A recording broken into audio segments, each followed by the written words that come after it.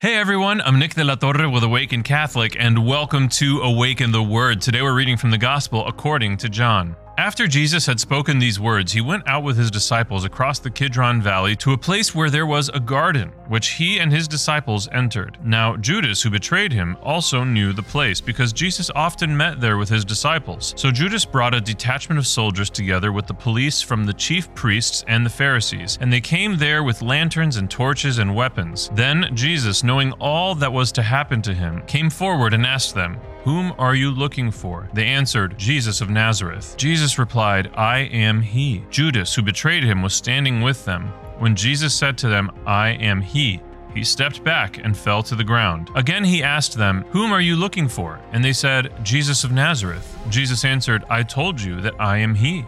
So if you are looking for me, let these men go." This was to fulfill the word that he had spoken. "I did not lose a single one of those whom you gave me."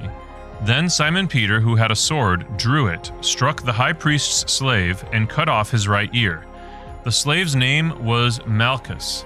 Jesus said to Peter, "Put your sword back into its sheath. Am I not to drink the cup that the Father has given me?" What is the promise of the Christian life? What are we guaranteed when we enter into covenant with God?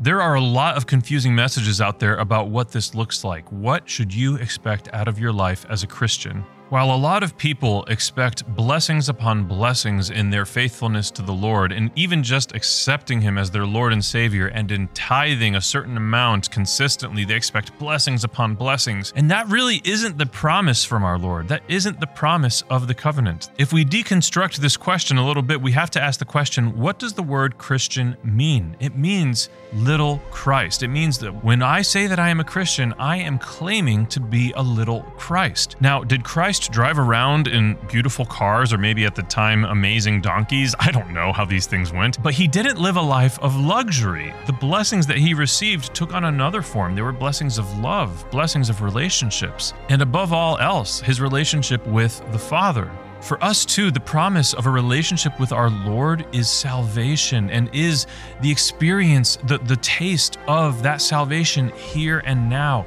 true healing, true power in our lives. But to make that a reality, we have to surrender ourselves completely to the will of the Father. Just as he asked the Father in the garden, "If this cup can pass me, Lord, let it be, but otherwise your will be done." We too should embrace our suffering if it is part of God's grand plan, because suffering is not the end of the story.